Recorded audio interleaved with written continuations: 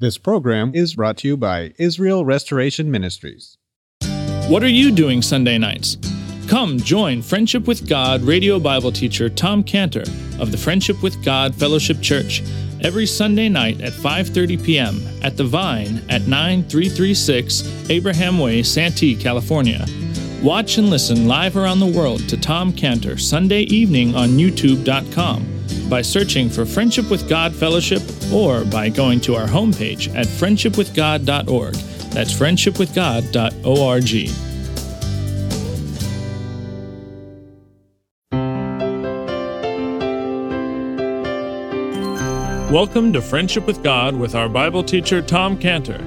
Today's message and previous messages can be listened to or downloaded for free at friendshipwithgod.org. That's friendshipwithgod.org. You can also obtain free resources from Tom Cantor and view our online bookstore at friendshipwithgod.org or call us at 800-247-3051. That's 800-247-3051. Tom Cantor also has a daily devotional verse that comes out each day by email and on Facebook. To receive this small daily devotional verse that Tom Cantor puts out, you can sign up at friendshipwithgod.org. That's friendshipwithgod.org. Or find Tom Cantor on Facebook by searching for Tom Cantor and Friendship with God. Now, here's our Bible teacher, Tom Cantor. Okay, everybody ready? Okay, go. Let's pray. Father, thank you so much for your goodness to us this morning. It's goodness to make a beautiful day, goodness to save us from our sins, and goodness now to teach us. We pray in Jesus' name. Amen. So if you turn your Bibles to Matthew chapter 10, see, we are making progress here. Matthew chapter 10, we're going to consider this morning the first 4 verses here of Matthew 10. And really, these verses tie in with the last chapter, with the last verses of the last chapter, and we'll be looking at that. But for now, as a matter of fact, I think we're going to start there in the chapter 9, verse 36. We're going to read chapter 9, verses 36 through the end there, verse 38, and then continuing on to the first 4 verses of chapter 10. Okay, this is the way it goes. But when he saw the multitudes, he was moved with compassion on them, because they fainted and were scattered abroad as sheep having no shepherd. Then saith he unto his disciples, the harvest truly is plenteous, but the laborers are few. Pray ye therefore the Lord of the harvest, that he will send forth laborers into his harvest. And when he had called unto him his 12 disciples, he gave them power against unclean spirits, to cast them out and to heal all manner of sickness and all manner of disease. Now the names of the 12 apostles are these: the first Simon, who is called Peter, and Andrew his brother, James the son of Zebedee, and John his brother, Philip and Bartholomew, Thomas and Matthew the publican, James the son of Alphaeus and Lebbaeus, whose surname was Thaddeus, Simon the Canaanite, and Judas Iscariot, who also betrayed him. Now, when we take this chapter 10 in the context of chapter 9, what we've seen here is that the Lord has seen this multitude. He saw them in a special way. He saw them as those that were fainting, as those that were scattered, and as sheep, as it puts it here, as having no shepherd.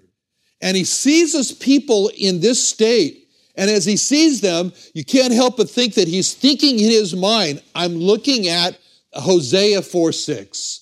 Hosea 4:6, which says, my people are destroyed for lack of knowledge.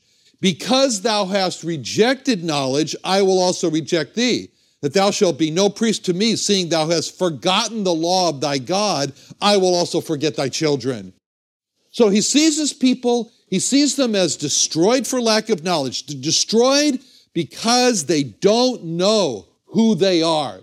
They don't realize that they are dirty, rotten sinners. They're destroyed because of that lack of knowledge. They're destroyed because they don't know who God is. They don't know that God is a rescuer of dirty, rotten sinners. They're destroyed because they've rejected the knowledge of God, as he said. He's laid that out for him, the knowledge of God in the scriptures. They rejected it. And because they rejected the knowledge of God, God rejected them. And they're destroyed because they forgot God. They've forgotten God, as it says in Hosea 4:6. And because they have forgotten God, God has forgotten them. So he sees this multitude in this terrible state of being destroyed. And from the depths of his soul, as he sees this, he's silently crying out. He's crying out. He's saying, no. He's saying, there must be a person to stop this destruction. There must be a man who's described in Ezekiel 22:30. Ezekiel 22:30, which says, God says, I looked for a man, I sought for a man among them that should make up the hedge and stand in the gap before me for the land, that I should not destroy it. God says that. And in his soul, he's saying there must be a man among them who will be a wall of protection against all this destruction, who's going to stand in the gap to stop God from destroying his people. In that verse in Ezekiel 22:30, I didn't read it, but it ends by saying, God saying, I found none. So because of this, he's saying, I'm going to be the man. And now as the disciples are now doing what he's told them to do, which is pray the Lord of the harvest, that he's going to send forth laborers into his harvest. So they're praying that way. Little did 12 of them know that soon the Lord would point to them and say, you are the ones. You are the laborers being sent into God's harvest. So between this last verse in chapter 9 there and the first verse in chapter 10, the Lord now, the last verse says, pray the Lord of the harvest, he's going to send forth laborers. The next verse in chapter 10 says he calls 12. Between these two verses, there's a great decision that the Lord Jesus has to make. Now, in the last chapter there, in chapter 9, verse 37, and he's looking at the disciples as he's saying this. Pray the harvest is plenteous. There's no laborers. Pray the Lord of the harvest. We need laborers. We need specific laborers. And as he's doing that, and he's looking over the disciples, he's thinking, which ones will I choose to be elevated from the position of disciple to the position of apostle? So as the Lord, you can just see him there, as the Lord is scanning the faces of all these many disciples who are following him, we can imagine him saying to himself, is this the one? Is that one? Or maybe it's this one. How can I decide this? How can I decide it's this person, not that person? And you and I have been in a similar situation where we've had to make a decision, but we're just not sure what decision to make. Should I take this job? Or should I take that job? Should I ask this girl to marry me or that girl to marry me? Reminds me of David. He went on, what's that thing called, eHarmony? He had four he was playing at the same time, 4 women. He was trying to decide which one to ask. On the other hand, my son Joseph, who was so particular, he put down all these very, very specifics about, and they came back and said, sorry, we don't have a match for you. Okay, I diverge. All right. Should I go to this college or should I go to this university? And on the list goes. Important decisions that will have far-reaching consequences. How do you and I make those decisions? And which of the disciples is he going to choose to become apostles? Far-reaching consequences, a very important decision to make. What if the Lord made a mistake? What if the Lord chose a disciple who's going to turn out to be a traitor, which he did? How is he to know which disciples to choose? That's the problem. How is he to know that it'll be good for him, even if he chooses a disciple is going to betray him? How's he going to know that? How are you and I going to know to choose to make a choice of a traitor, that in the end, his treachery will work for a tremendous good, as it did in the case of the Lord, enabling him to become the Lamb of God? Well, clearly, the decision as to who to choose to become his disciples, very important decision for the Lord. And it was not a decision that the Lord took lightly. It wasn't one that he took carelessly. So how did he do it? How did he make his decision as to who to choose and who not to choose? So we're told that something very interesting that really is plugged right between the last verse of chapter 9 and the first verse of chapter 10, but it's not here in Matthew. Instead, it's in Luke 6:12. In Luke 6:12, which is the parallel passage for this, we're given some information which helps us to understand how he made his decision.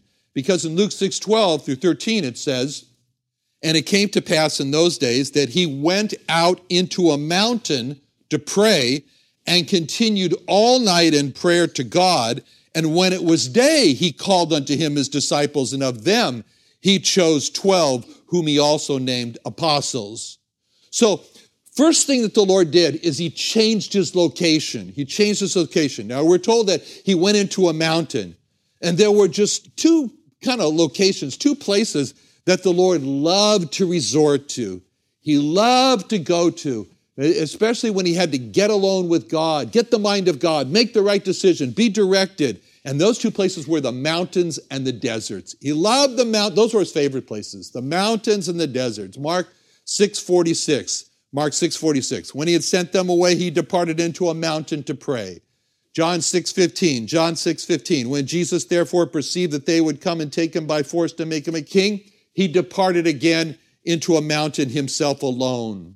Matthew 14:13. When Jesus heard of it, he departed thence by ship into a desert place, apart. Mark 6:31. He said unto them, "Come ye selves apart into a desert place, and rest a while, for there were many coming and going. They had no leisure, so much as to eat." And on the list goes. Luke 4:42. When it was day, he departed, went into a desert place. Luke 9:10. Disciples, when they returned, told him all that they had done. He took them aside privately into a desert place. He loved these places. He loved mountains. He loved desert places. He loved to go there. There were places which were free from people. There weren't these interruptions going to happen there. That's what I love about Loreto in Baja California down there. It's essentially a desert where the mountains come right down into the desert and then blends then into the ocean. In fact, what they say about the place is Loreto is the place where the mountains come down to the beach to play in the sea. But there's kind of a peaceful magnificence to mountains and deserts. I mean, there's kind of a special, like a grandeur that sort of, like Palm Springs. We have this desert and all of a sudden the mountain just rises right up out of it.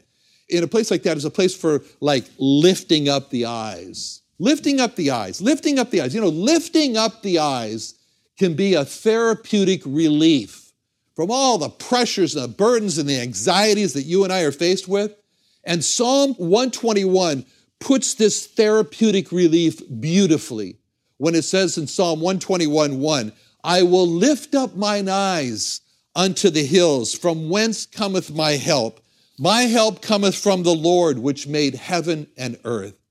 So as the Lord is now among all these very needy multitudes, scattered and sheep without a shepherd, and it's breaking his heart, and it's weighing him down, with their troubles are weighing him down, and the decision he's got on his shoulders of which disciples to choose as apostles, we can imagine the Lord saying, for this important decision, I need the help of God. And we can imagine the Lord knowing he needs the help of God. He's leaving the city. He's coming now to the mountain. And as the Lord lifts up his eyes to this mountain that he's heading toward, we can imagine him saying Psalm 121:1, "I will lift up mine eyes unto the hills, from whence cometh my help. My help cometh from the Lord, which made heaven and earth." We can imagine the Lord saying to himself, with this heavy decision that I've got to make, I need the help of God. And now, as I see this mountain in front of me, will you and I say, I got no problems. I got no problems, because my help is going to come from the Lord who made this mountain. My help will come from the Lord who made heaven and earth. And sometimes when you and I are just pressed with a heavy load and we need the help of God, it's a good time to take off for Laguna Mountains or for Ocotillo or for Borrego or for El Centro, wherever, just to get into that Psalm 121 spirit of my help comes from the Lord which made heaven and earth. You know, the Jewish people at that time, they realized the value of having special places of prayer away from it all. So the Jewish people had these places of prayer at that time. They called them oratories, and they were built outside the city usually where people could go to pray. They were built on hillsides or in valleys or along banks of rivers. And that's what we see in Acts 16:13, where it says, "And on the Sabbath, we went out of the city by a riverside where prayer was wont to be made." That was one of those places. That was an oratory. "And we sat down and spake unto the women which resorted thither." So when it was time for him to make this choice about which disciples he would call to be apostles, he goes out into this mountain and continues there all night in prayer. Not just a simple, Father, please show me who I've got to choose as apostles. He spent all night in prayer. All night in prayer. And when we see the Lord doing that, it raises a question in our mind. The question is, wait a minute, I don't get it. Since he is God, why does he need to pray? And the answer is because he's man. He's man also. And as man, he ate food to stay alive. And God doesn't need to eat food to stay alive. And as a man, he prayed. So we see him here on this mountain. He's spending all night in prayer. And then when we see that, then we think that later on, he teaches in Luke 18:1. Luke 18:1, he says that men ought always to pray and not to faint. And we can almost see him saying, men ought always to pray, not to faint. And then we can see him saying, and I do. Okay, now, we look at verse 1. There are two very important words that are used in verse 1 that describe this calling of these disciples to become apostles. And it's Matthew 10:1. And when he had called unto him his 12 disciples. Those are important words, unto him. They're important because, and especially that unto him is emphasized in the parallel passage of Mark 3:13. Mark 3:13, the other parallel passage, it says like this, and just listen all the time, it says unto him. He goeth up into a mountain and calleth unto him whom he would, and they came unto him. And he ordained 12 that they should be with him, that he might send them forth to preach and to have power to heal sicknesses and to cast out devils. So from that passage, it couldn't be more clear where they were called unto him and they came to him, and their destiny was to be ordained to be with him. See, before their calling to be apostles, their calling was to him, but before their coming, they were with him. But now it was all different, and now it was special, because now there's an emphasis that they're called to him, they're coming to him, and they're ordained to be with him. And in the way this is structured in this verse here in Mark 3:14 through 15, this unto him is a requirement for that he might send them forth to preach and to have power to heal sicknesses and to cast out devils.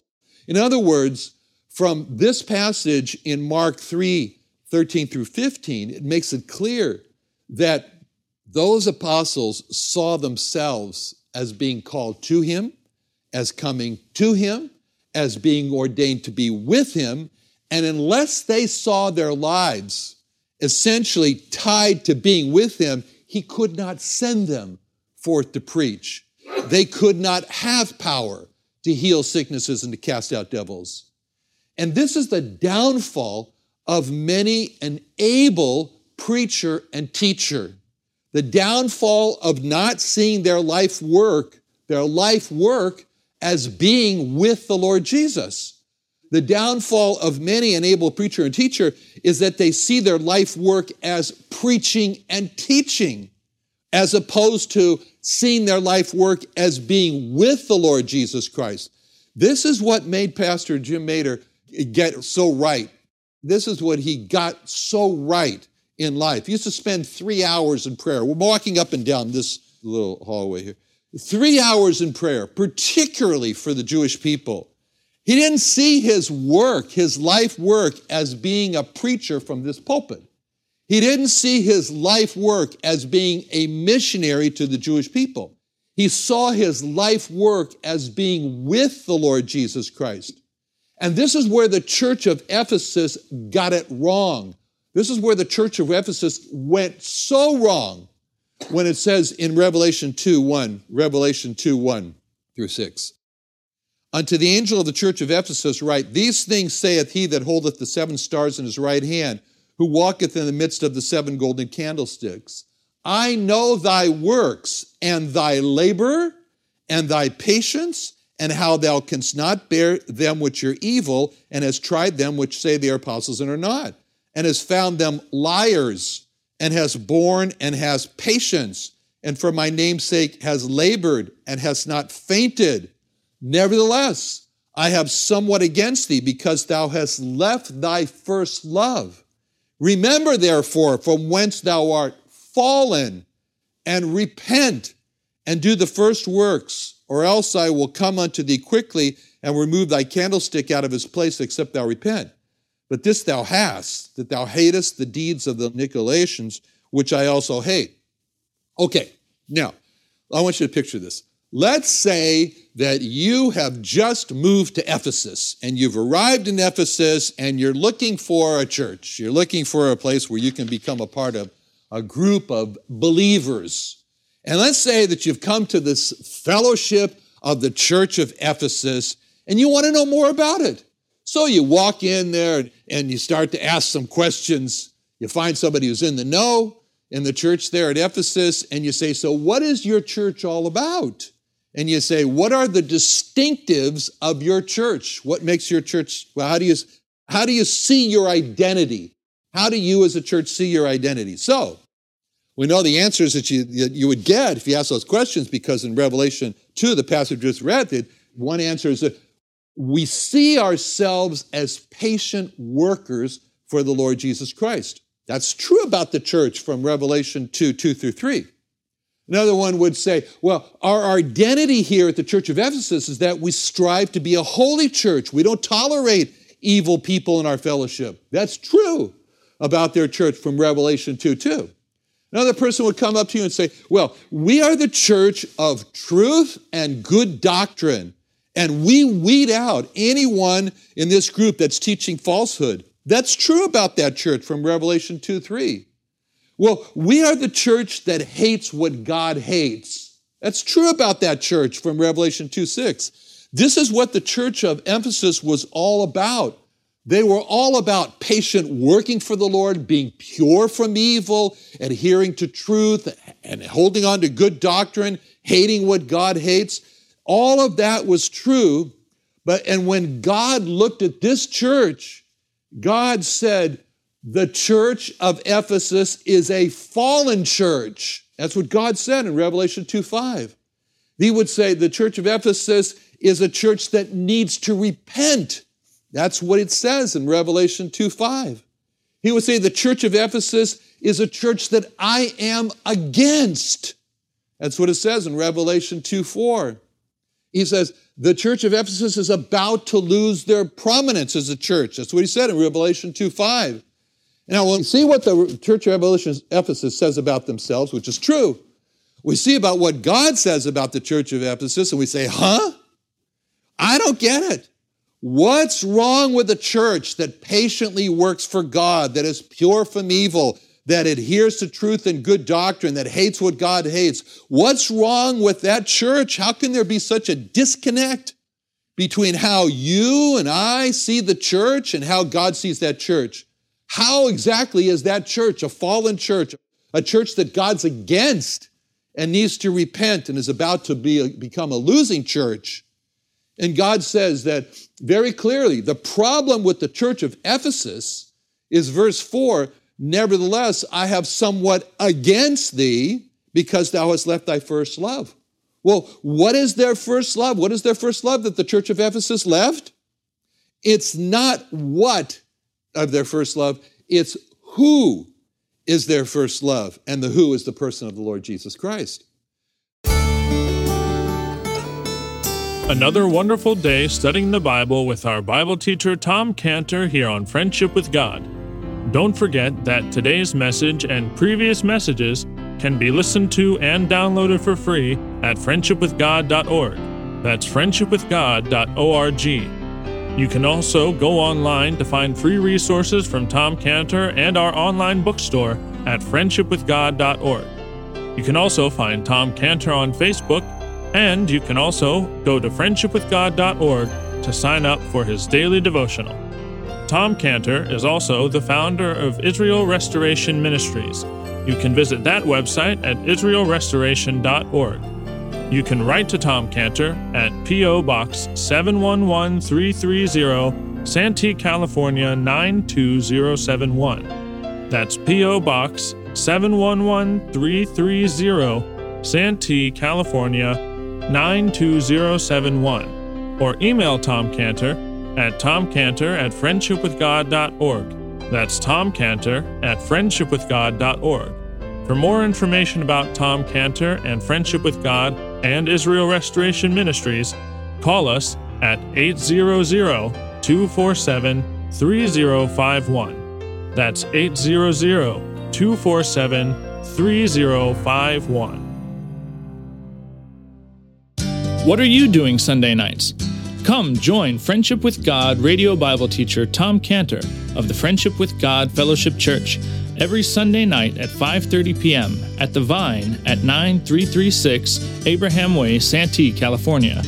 Watch and listen live around the world to Tom Cantor Sunday evening on YouTube.com by searching for Friendship with God Fellowship or by going to our homepage at friendshipwithgod.org.